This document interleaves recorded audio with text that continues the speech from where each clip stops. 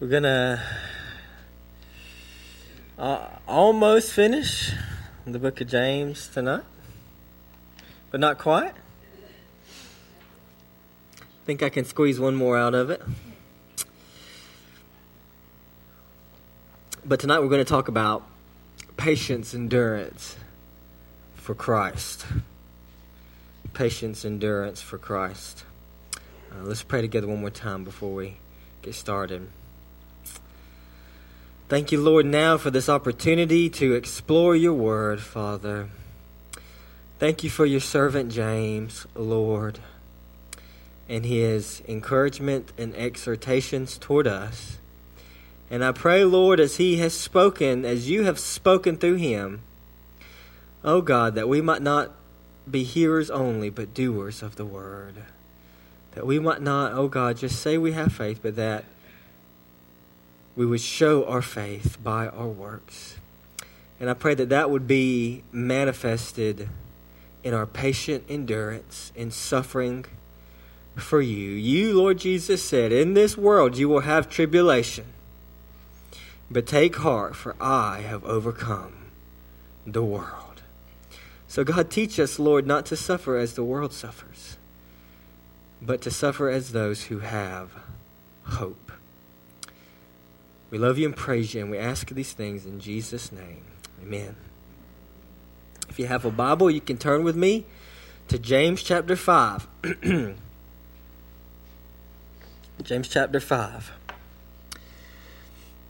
So, many point to the existence of suffering and pain as an argument against the existence of God. But the Bible speaks actually a great deal about suffering and loss. It says it's a result of sin. Sin entered into the world, and through sin came death. And Paul says all died because all sinned. And so suffering and loss and pain, the Bible says, is the result of sin. And God is working in Christ to restore the world back to the way it was meant to be. We as Christians have to learn what it means to suffer and suffer well in light of Jesus Christ. This is something that we must think about and think about the scriptural teaching on it carefully and clearly, because a lot of people have a very superficial view of Christianity.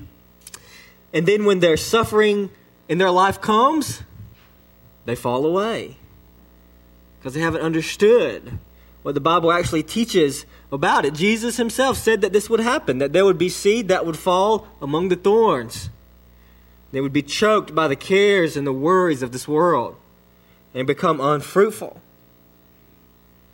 There are preachers today, most of them on television, who tell you that if you follow Jesus and give them $1,000, everything will be well with you. And God will bless you and make you prosperous. But that gospel has no answers when you receive a cancer diagnosis.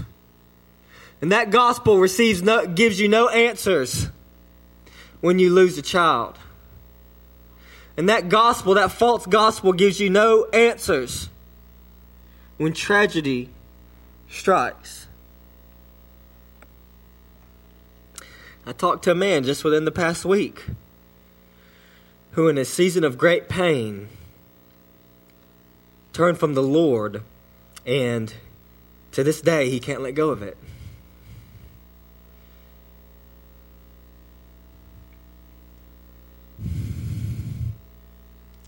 How will we handle it when we suffer?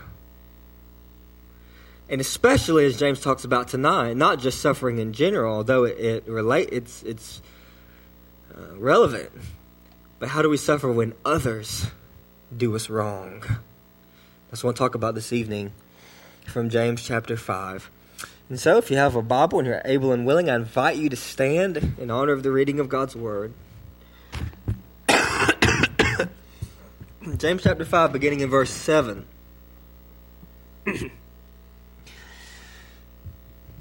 Be patient, therefore, brothers, until the coming of the Lord. See how the farmer waits for the precious fruit of the earth, being patient about it until it receives the early and late rains. You also be patient. Establish your hearts, for the coming of the Lord is at hand. Do not grumble against one another, brothers, so that you may not be judged. Behold, the judge is standing at the door. As an example of suffering and patience, brothers, take the prophets who spoke in the name of the Lord. Behold, we consider those blessed who remain steadfast. You have heard of the steadfastness of Job, and you have seen the purpose of the Lord, how the Lord is compassionate and merciful. Word of God. You may be seated. I want to see three truths from our passage tonight. And they're this. Number one, Christ's return powers our patience. Number two, Christ's judgment purifies our patience. And number three, Christ's blessing rewards our patience. Again, Christ's return powers our patience.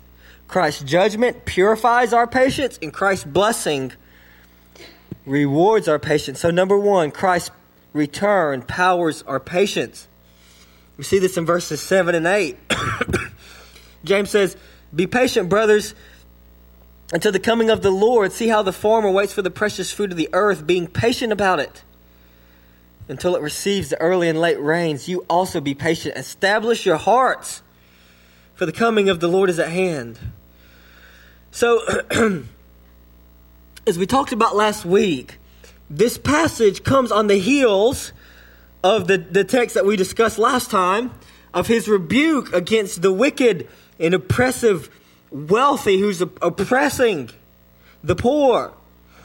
And in verse 7 there it says, be patient, therefore, brothers, until the coming of the Lord. So clearly he sees chapter 7, or verse 7 there, he clearly sees that he's connecting the former passage with the latter passage with the former. That is, he's encouraging them to stand firm in the face of suffering at the hands of others. And he tells them to be patient. So how are we to respond to wrongs committed to us against others? How are we to respond to wickedness and to oppression? James tells us right here in this passage. He says to be patient. That's the answer.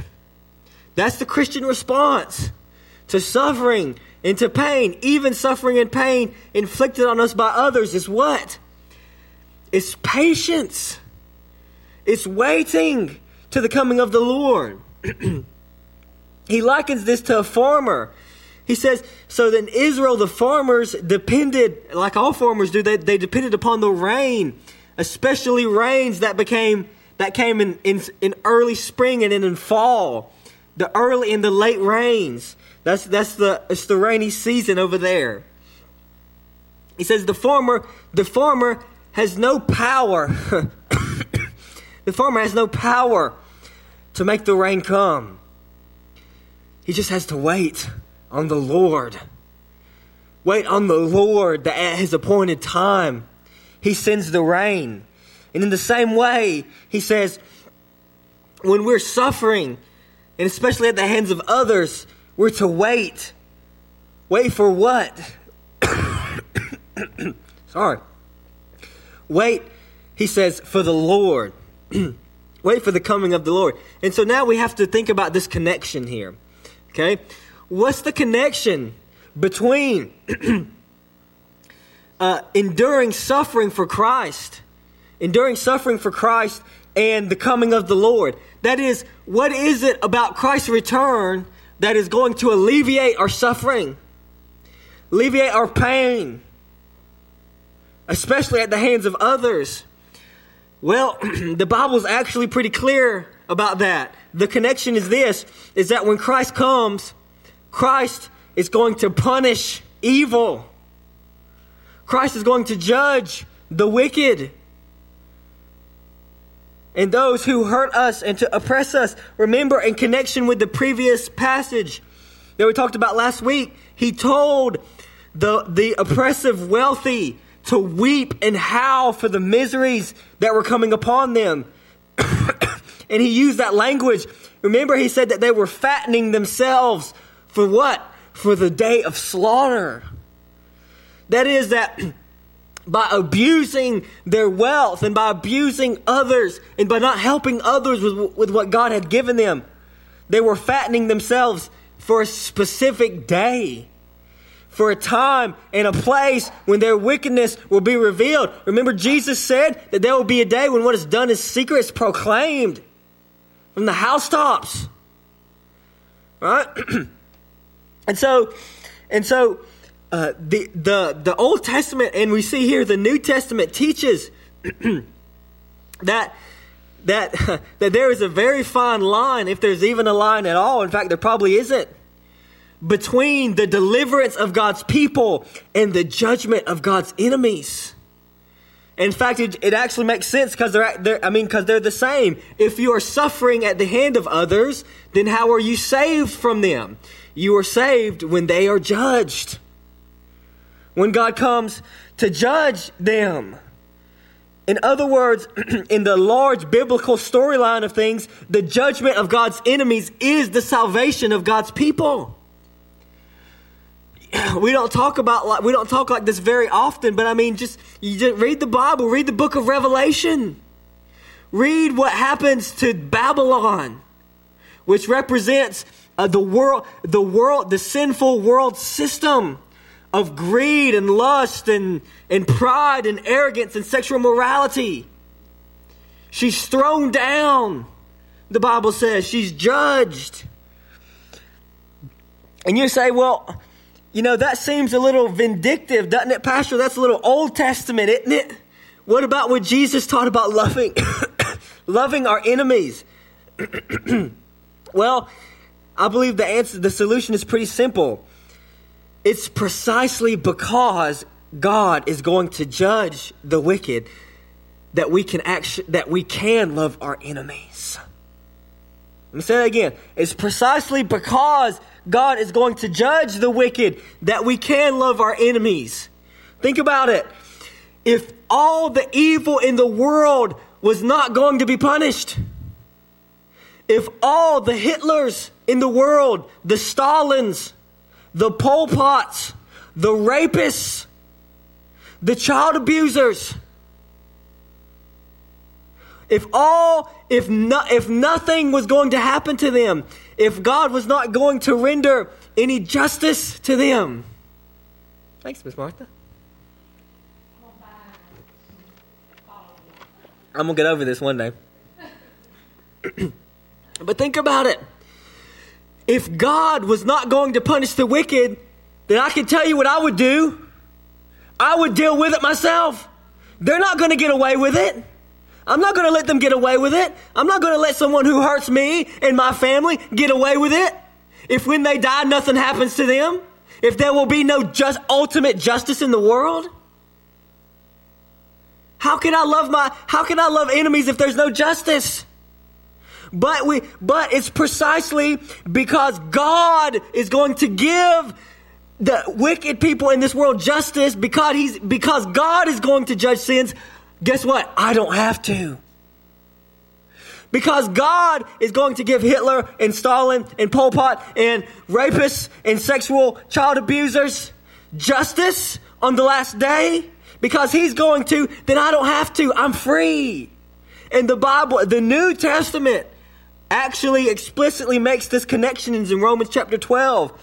Paul says, "Beloved, never avenge yourselves, but leave it to the wrath of God. For it is written, vengeance is mine, I will repay, says the Lord. To the contrary, if your enemy is hungry, feed him. If he is thirsty, give him something to drink. For by so doing, you will heap burning coals on his head. Do not be overcome with evil, but overcome evil with good." In other words, you see, the Bible says that the anger of man does not produce the righteousness of God. Yes, there is a right and good justice that should be exerted on those who do evil, but I'm not the one ultimately to do that. because I will do so sinfully. But guess what? God knows the thoughts and intentions of the heart. And he sees what everybody does and what everybody thinks, even in secret. And when they think nobody knows and nobody's seeing, and right when they think they're going to get away with it, they'll one day stand before him who saw all. And the Bible says he will render to each one according to his works. In Romans chapter 2, Paul says that those who continue on in wickedness and in righteousness, he says that they are storing up wrath for themselves on the day of wrath. No sin will go unpunished. And because God's going to deal with it, I don't have to. In fact, it actually frees me to love my enemies. I can love those who hurt me. I can love those who serve me. I can turn the other cheek.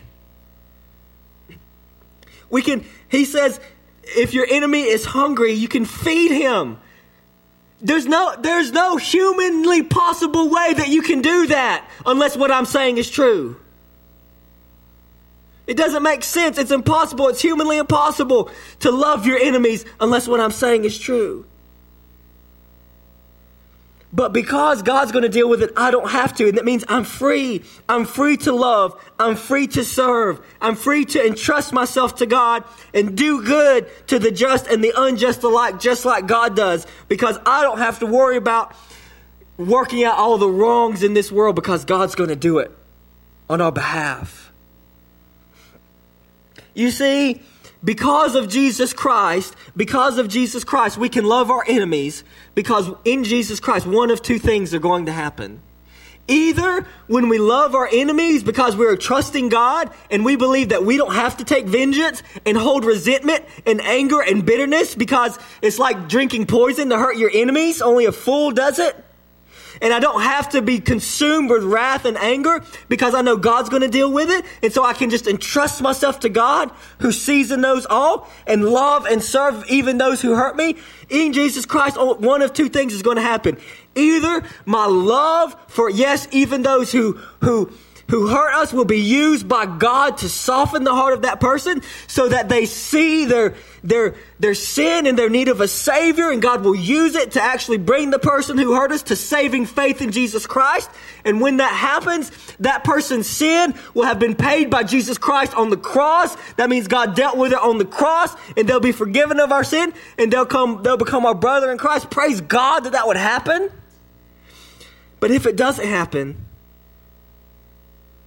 God will deal with it. He'll deal with it in a place called hell. No sin will go unpunished. It will either be dealt with on the cross of Christ or in the place of judgment called hell. No sin will go unpunished. But because of that, we're free. We're free to love our enemies, to wait. To wait. You see, people, we don't like to wait. We don't like to do that. We don't like to be wronged. Who likes to be wronged? We want to take vengeance. We want to take up arms. But James says, wait. Wait. Why? Because the Lord is coming. That's why. And so James commands us there in verse 8, you also be patient. He says, establish your hearts. What does that mean?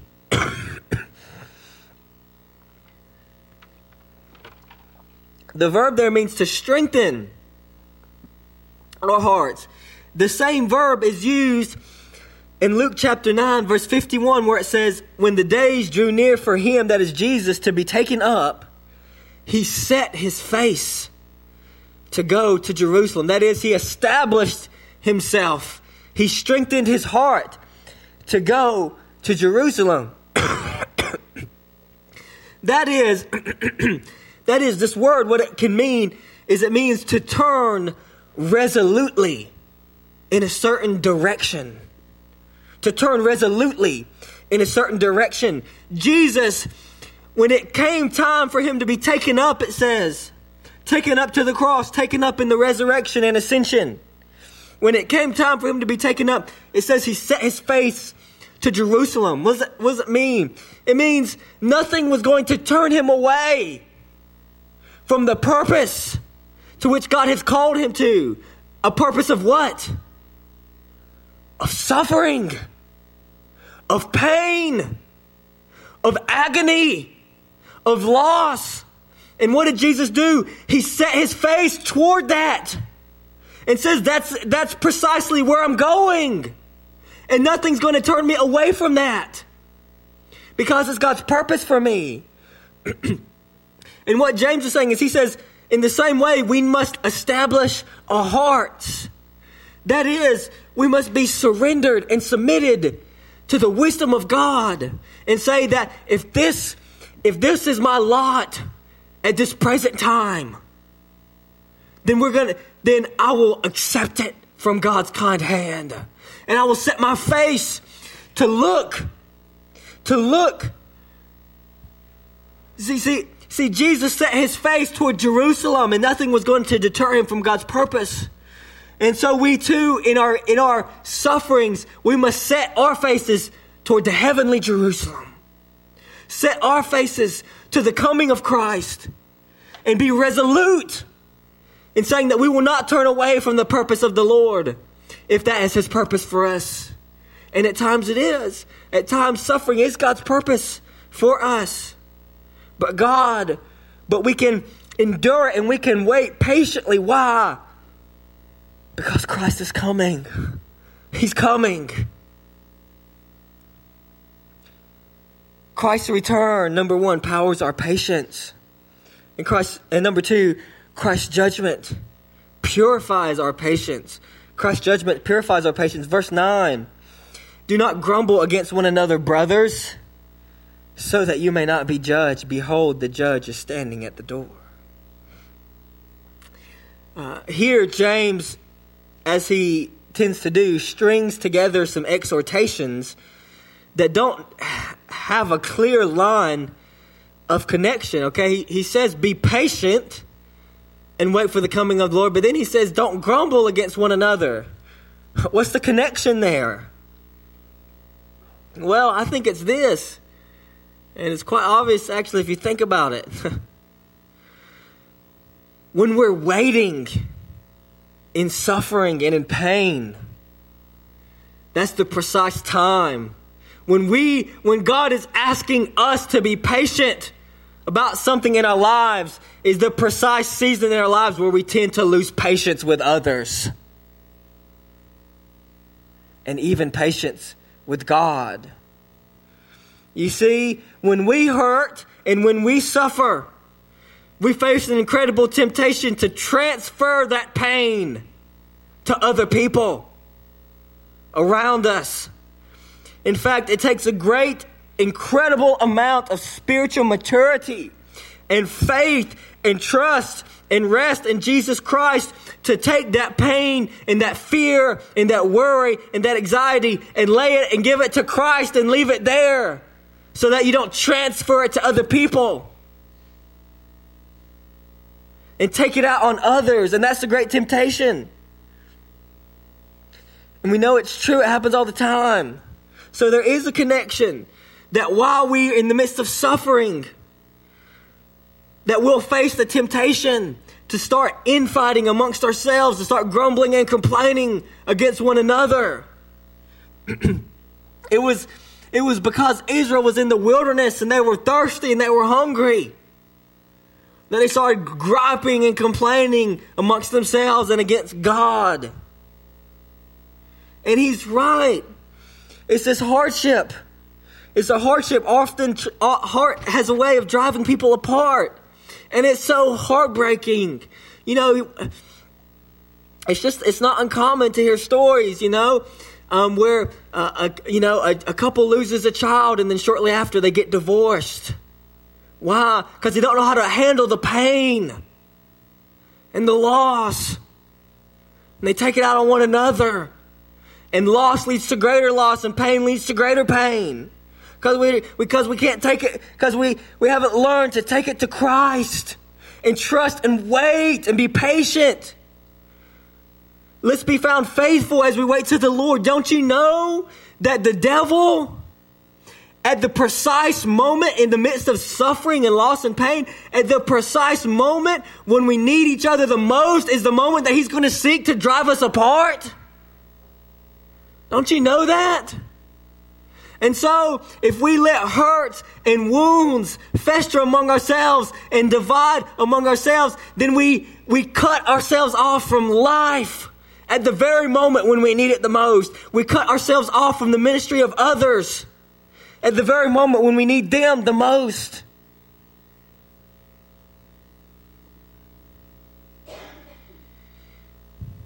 And James says that if we grumble and don't love one another in our patient waiting,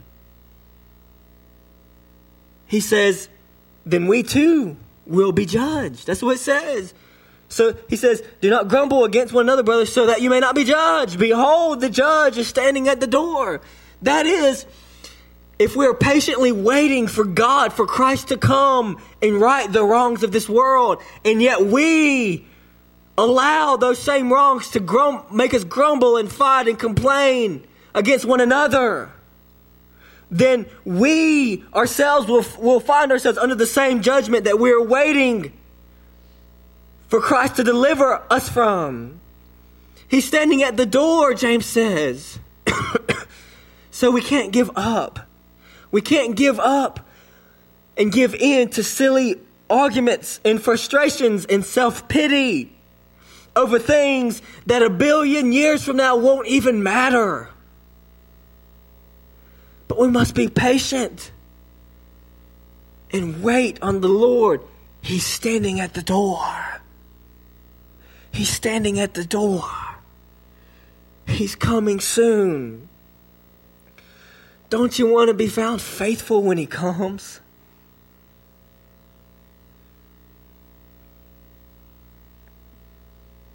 The author of Hebrews said this: let us hold fast the confession of our hope without wavering, for he who promised is faithful. And let us consider how to stir up one another to love and good works. That's the command. Not neglecting to meet together, as is the habit of some, but encouraging one another, and all the more as you see the day drawing near. What's he saying? He's saying that Jesus is coming. The time is short. So don't neglect each other. Your ministry to one another. Work to stir one another up to love and good works. That's the ministry that we're called to.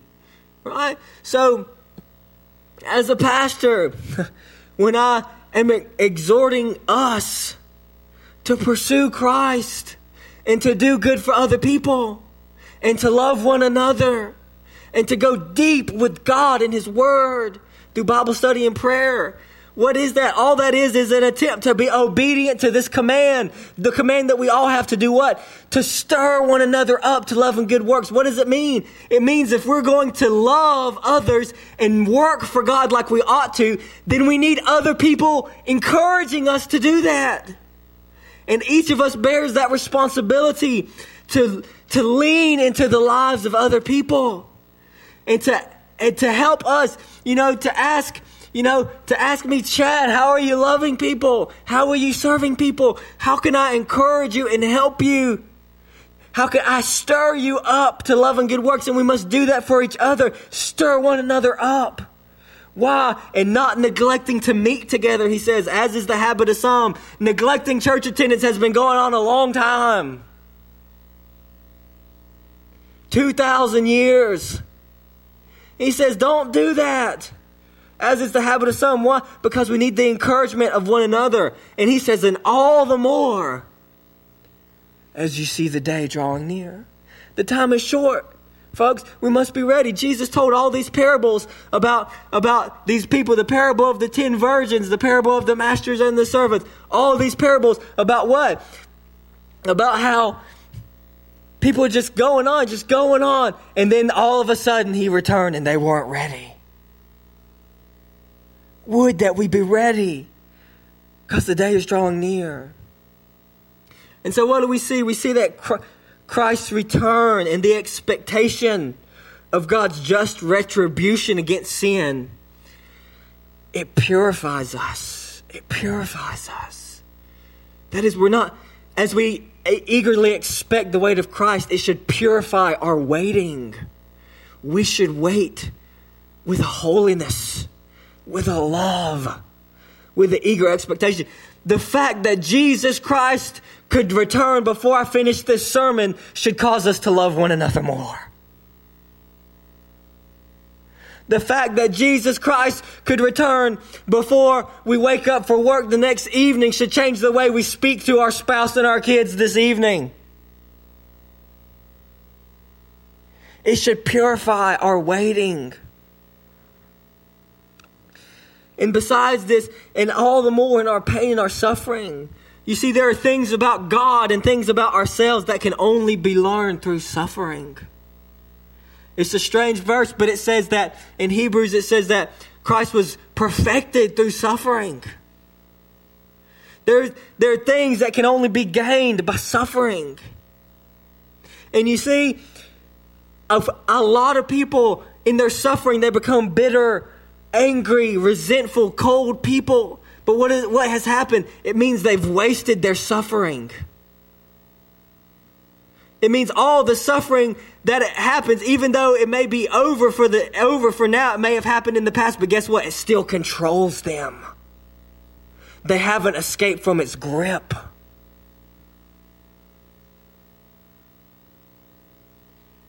God intends to teach us through pain, to teach us through loss, to soften our hearts and not harden them. But if we harden ourselves in the loss and in the pain, guess what? We've wasted the suffering. It has produced the exact opposite effect that God intended for it to have in our lives. And the only people that it hurts is not those who we feel have wounded us, but ourselves. And not only ourselves, but the ones that love us. I talked to a man recently who's experienced that, just very angry and bitter. And he felt like the church let him down at his time of greatest need. And maybe they did, I don't know. But guess what? Over a decade ago, it still controls him, consumes him, can't let it go. The only people it hurts is himself, his family. Because he's hard and cold person.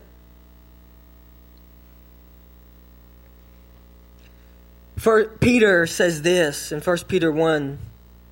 He says, "Blessed be the God and Father of our Lord Jesus Christ.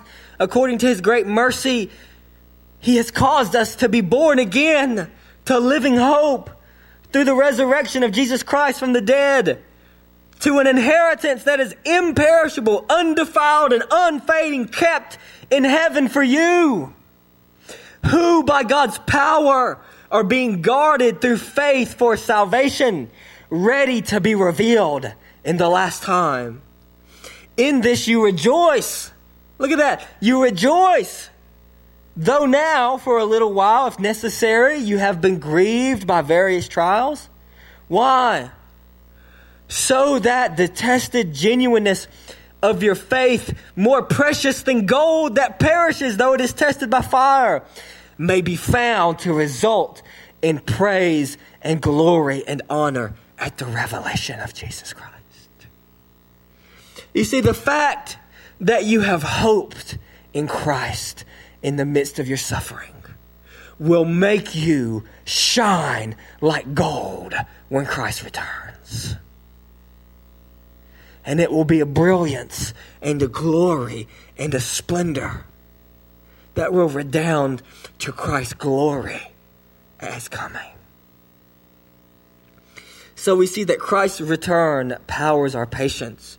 Christ's judgment purifies our patience. And Number 3, Christ's blessing rewards our patience.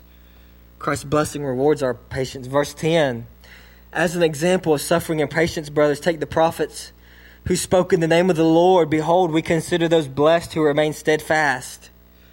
You have heard of the steadfastness of Job, and you have seen the purpose of the Lord, how the Lord is compassionate and merciful. So as a final encouragement to us in our sufferings in this life, he points us to the sufferings of the prophets in the past. You know, we think of Isaiah, who tradition says was sawn in two for his proclamation of the word of God. We think of Jeremiah, who was thrown into a pit and left for dead, and who later was dragged off into Egypt against his will, even though he told them that God had spoken that they should not return to Egypt. We think of Peter and John, who were arrested. And after they were arrested and they were released, it says that they praised God, that they were counted worthy to suffer dishonor for the name. And we think of those faithful saints of the past, and what do? We call them blessed, don't we? We talk about them. We remember the missionaries and their sacrifices for Christ, and we think back upon them and we call them blessed. Jim Elliot, who hardly even had an opportunity to proclaim Christ, for when he landed on the shore with the Auca Indians, him and the others with him were immediately killed. But Jim Elliot said, "He is no fool who gives up what he cannot keep to gain that which he cannot lose." And we count Jim Elliot blessed. We count him blessed even though he suffered loss for the sake of Christ. And we know that they're blessed because Jesus said that they're blessed. Matthew 5, blessed are those who are persecuted for righteousness' sake, for theirs is the kingdom of heaven. Blessed are you when others revile you and persecute you and utter all kinds of evil against you falsely on my account. Rejoice and be glad, for your reward is great in heaven. For so they persecuted the prophets who were before you. We count them blessed, and James is encouraging us to remember them. Why? Because clearly James is saying this. He says, because if these people in the past were considered blessed for their faithful, patient endurance in suffering, then will we not also be counted blessed if we do the same? Will not past generations look upon us and say, look how they endured under suffering, not losing hope and not growing weary and not losing faith? Look at the members of Cottondale Baptist Church when they suffered loss, and yet they trusted and hoped in God in the midst of it all. And they will call us blessed. And that's what James is saying. And he points us to the story of Job. He points us to the story of Job. And for the sake of time, I won't read that passage. But he says, remember Job. In particular there in verse 12 there, he says, and you have seen the purpose of the Lord, how the Lord is compassionate and merciful. Well, how do we see the purpose of the Lord, his compassion, his mercy in the servant of Job? Well, you remember at the very end of the book of Job, it says he restored his fortunes. He gave him twice as much as he had, even though he had lost every dime that he had. He lost all of his children in a single day and got terribly sick with these painful boils, and yet God restored them all and made him twice as wealthy as he was before, and gave him 10 children. And it said Job died an old man and full of days. That is, God does have a purpose for us. That's what the passage in Peter said, that we have an inheritance, imperishable, undefiled, waiting for us in heaven. So that if we patiently endure suffering now, God will indeed restore us and give us more than we could possibly fathom in the age to come. And that's what Jesus said in Mark 10. He says, there is no one who has left house or brothers or sisters or mothers or fathers or children or lands for my sake and for the gospel, who will not receive 100-fold now in this time houses and brothers and sisters and mothers and children and lands with persecutions, and in the age to come eternal life. I mentioned our brother, and we're recording this, so I can't give a lot of great detail, but he had to go home because his family got attacked. Imagine returning home after you've been away from home, and you're flying on a plane going back to your home, knowing that just days before people had knocked on your door wanting to kill you. What do?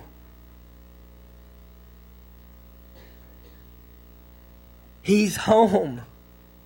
And this is what he told my friend before he went back.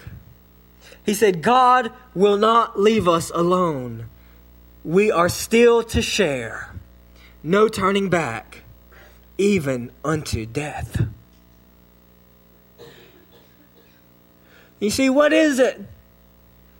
Will we let a little thing like the threat of death keep us from proclaiming Christ and receiving our eternal reward in heaven? He's standing at the door. He's standing at the door. You gotta die some way. Might as well die for Jesus.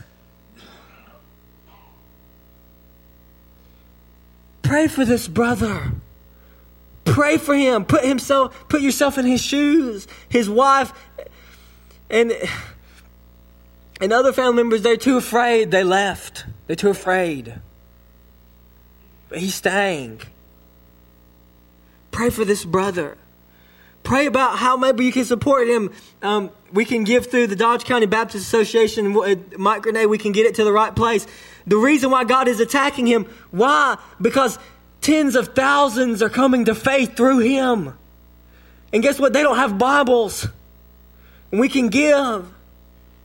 Maybe in the coming weeks here we'll take up a love offering for him to give, to put Bibles in the hands of these people who are professing faith through this brother. But of course the devil is going to attack the hardest right at the place where we're fighting for him.